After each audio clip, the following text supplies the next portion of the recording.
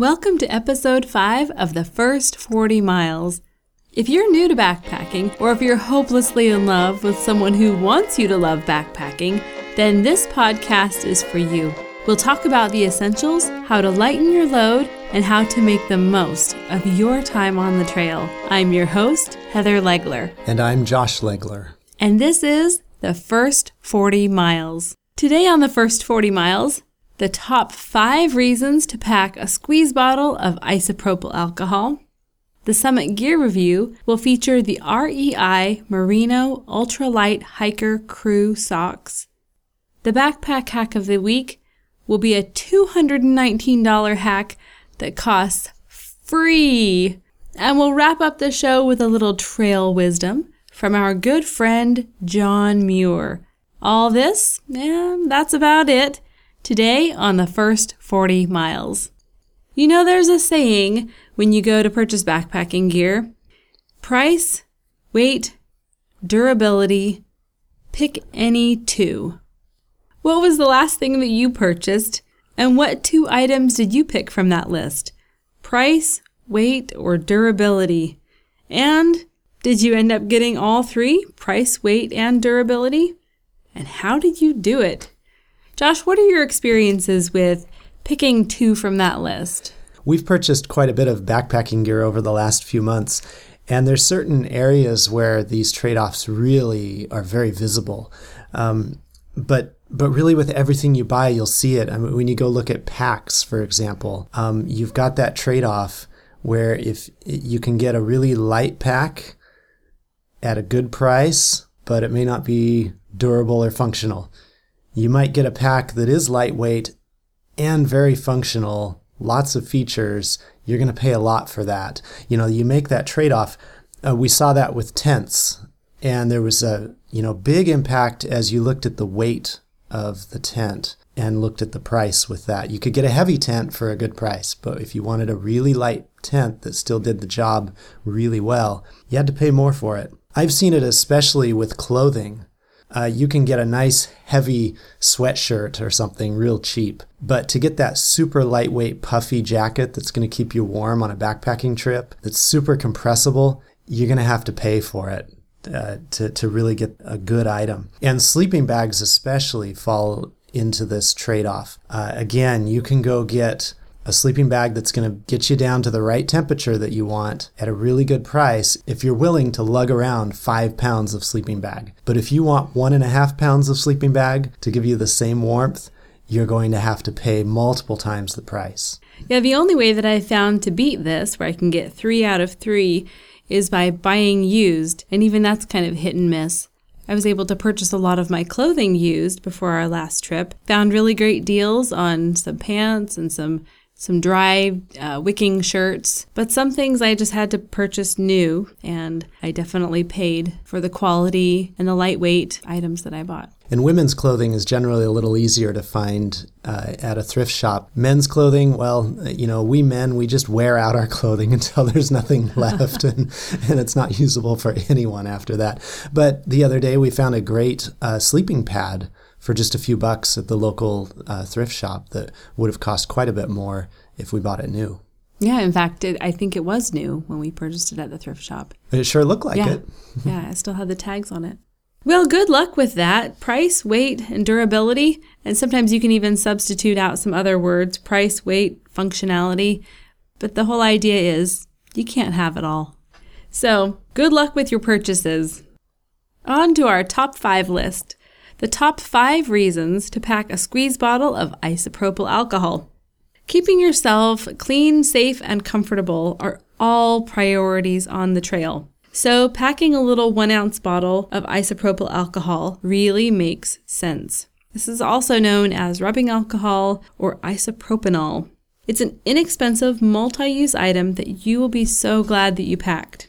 The number 1 reason to pack a squeeze bottle of isopropyl alcohol is it can clean your skin. Back in the olden days, they used to use rubbing alcohol to clean wounds, and they don't recommend that anymore because one of the properties of rubbing alcohol is that it is a drying agent, so it should never be used on an open wound. it actually slows down the healing. So yeah, while it's killing the germs, it's actually making it harder for your body to heal after you've been injured. So what I use rubbing alcohol for is for cleaning feet at night, and it feels fantastic when you take off your shoes and you get a little cotton ball wet with rubbing alcohol, and you just rub in between your toes and get your toes all clean and get your feet just beautiful again. Another place you might want to use it if you're going to clean your skin with rubbing alcohol is the back of your neck. That's an area that really gets hot and sweaty and sticky when you're hiking or backpacking. And then another place, and this is really helpful for those multi-day trips, is your belly button. So just trust me on this one. You might want to just take a little cotton puff and douse it with rubbing alcohol and clean out your belly button. The number 2 reason to pack a squeeze bottle of isopropyl alcohol on your next trip is bug management. Rubbing alcohol can be used to remove a tick. You can actually dab the tick with rubbing alcohol to make it loosen its grip, and then you grab the tick as close as you can with tweezers and pull it straight out. You can also use it as mosquito itch relief. When you dab the alcohol on your skin, the cooling sensation gets to the brain faster than the itching sensation, so it actually provides mosquito itch relief. Also, the alcohol causes drying to the skin, which causes shrinkage of the mosquito bites and a reduction in the swelling. The number 3 reason to pack a squeeze bottle of isopropyl alcohol is that you can use it on sore muscles. So if you've just done a day or two of some strong hiking, you can use the rubbing alcohol on your skin to relieve pain and inflammation. The number 4 reason to pack a squeeze bottle of isopropyl alcohol is that it can also do double duty as fuel. Now, if you bring a cat food stove or a cat stove, it's a homemade stove that you punch holes in around the rim, and it takes a lot of different forms of fuel, but one of the fuels that you can burn in it is isopropyl alcohol. Now, one of the things you'll want to be aware of if you try to use it as a fuel is that it does blacken the bottom of your pot. So beware. Blackened pots are not a bad thing, but a mess all over your pack is. It will rub right off. Just be aware of that. And if you do use it as a fuel, you'll want to make sure to pack 90% isopropyl alcohol so that it's just 10% water.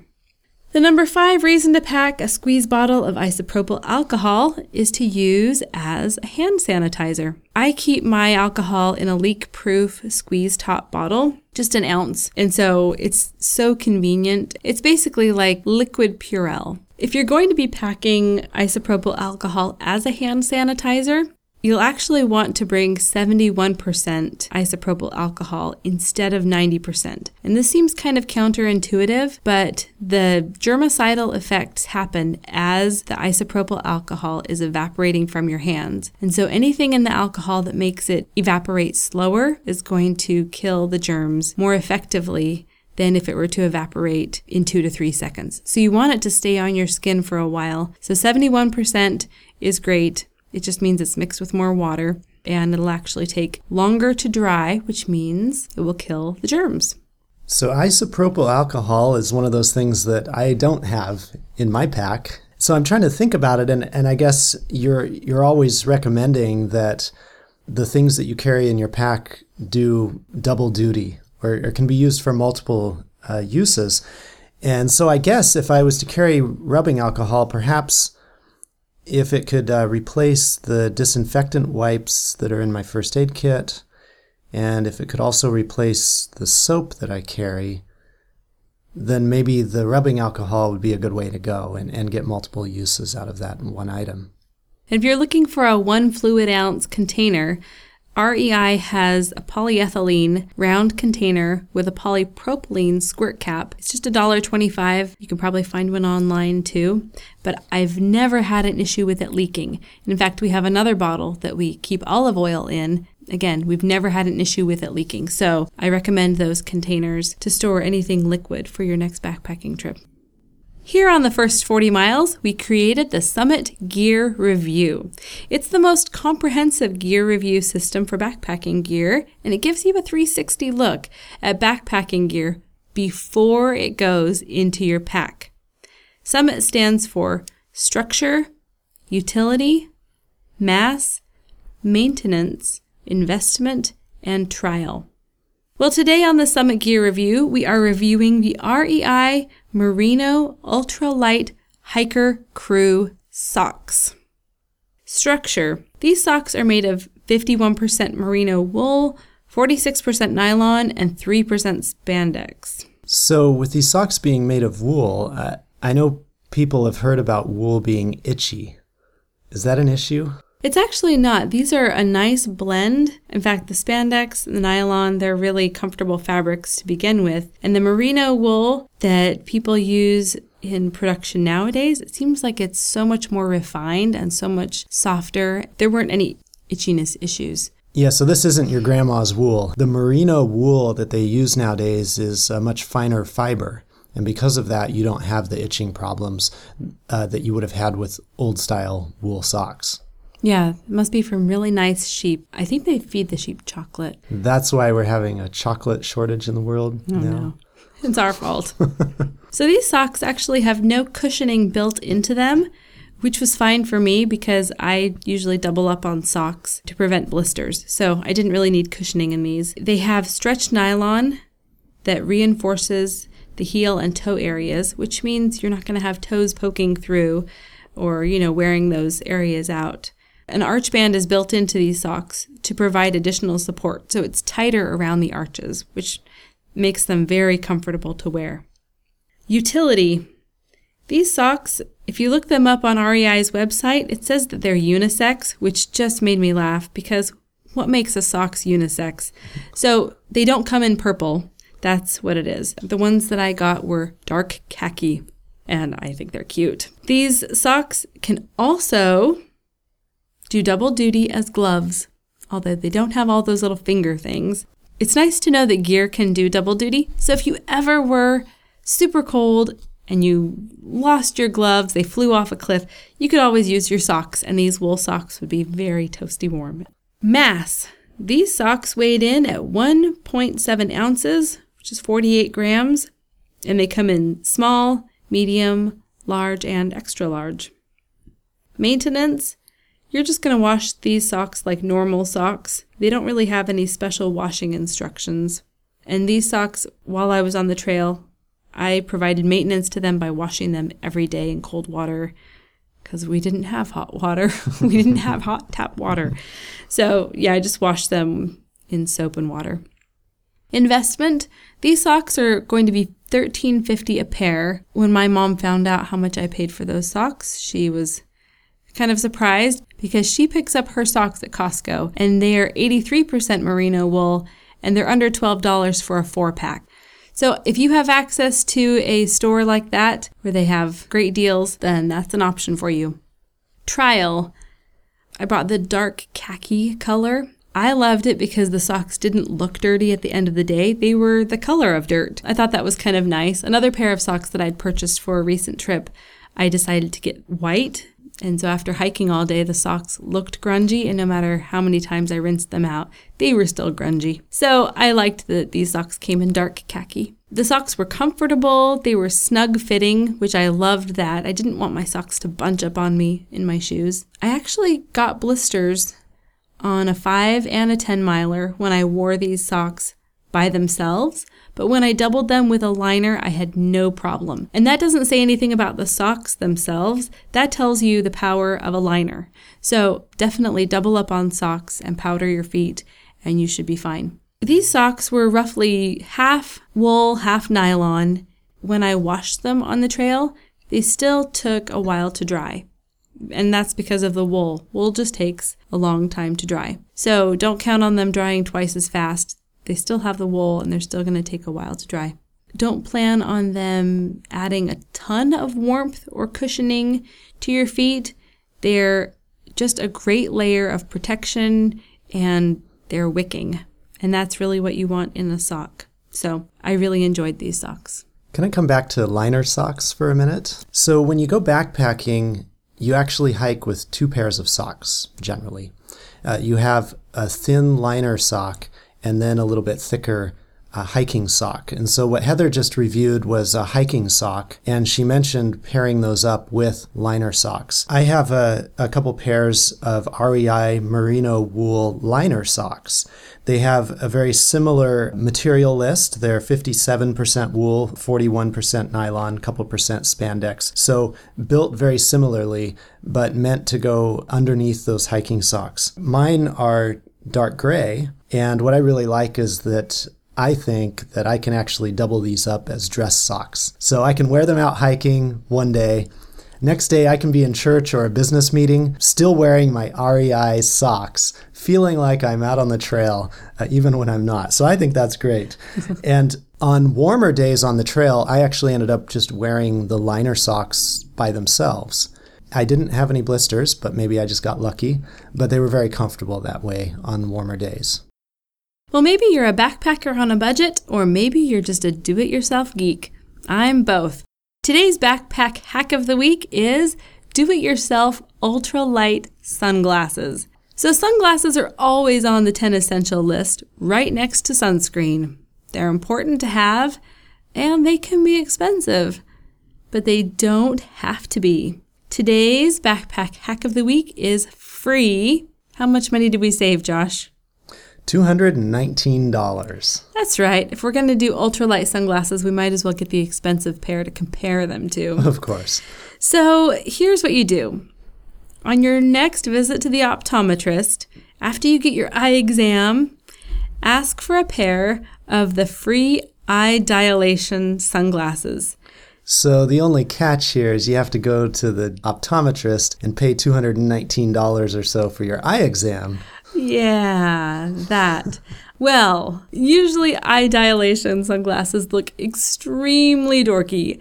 So take those free styling glasses. You could add rhinestones to these glasses. That sounds like extra weight to me. Extra weight. All right, you can take a hole punch and punch holes in the sides of these Now glasses. you're talking. Well, all you have to do now is slip them back into that high-quality protective sleeve that they came in, and voila, you have ultra-light sunglasses, and I'm sure these weigh simply grams. Now, whether or not these glasses are going to work for you depends on a couple factors. One is, how often do you wear sunglasses personally? For myself, I never wear sunglasses unless I absolutely have to. So this would work great for me because they're lightweight and I'm probably never going to pull them out on a backpacking trip. But other people I know wear sunglasses virtually all the time, and they're going to want something that's going to be very durable, not get scratched, and feel comfortable on their face. Also, the type of activity that you're doing. If you're going to be moving, jostling around a lot, then these sunglasses may not be stable enough on your face. But if you're just hiking down the trail steady, yeah, these will work. And then another thing is, if you're going to be on any snowfields or glaciers during your trip, and you'll generally know that ahead of time, if you're going to be crossing snowfields or glaciers, then sunglasses are a must in order to protect the health of your eyes. And there you'll want to consider, if you're going to spend a lot of time in that environment, you'll probably want some better sunglasses. But if you're not really going to be around the glaciers and snowfields on a particular hike, then yeah, these eye dilation sunglasses are a great way to go. They're lightweight and can just get stuffed into your pack just in case you need them. We'll leave you with a little trail wisdom from our good friend on the trail, John Muir. John Muir was a naturalist. He's actually Scottish-born, immigrated to the U.S. when he was a young child. He's known as the father of the national parks because he lobbied Congress to create the national park system. So what did he have to say? He said, thousands of tired, nerve-shaken, over-civilized people are beginning to find out going to the mountains is going home, that wilderness is a necessity. That's it for today. Thank you for listening. If you liked this podcast, like us on Facebook, The First 40 Miles. We'll see you next time on The First 40 Miles.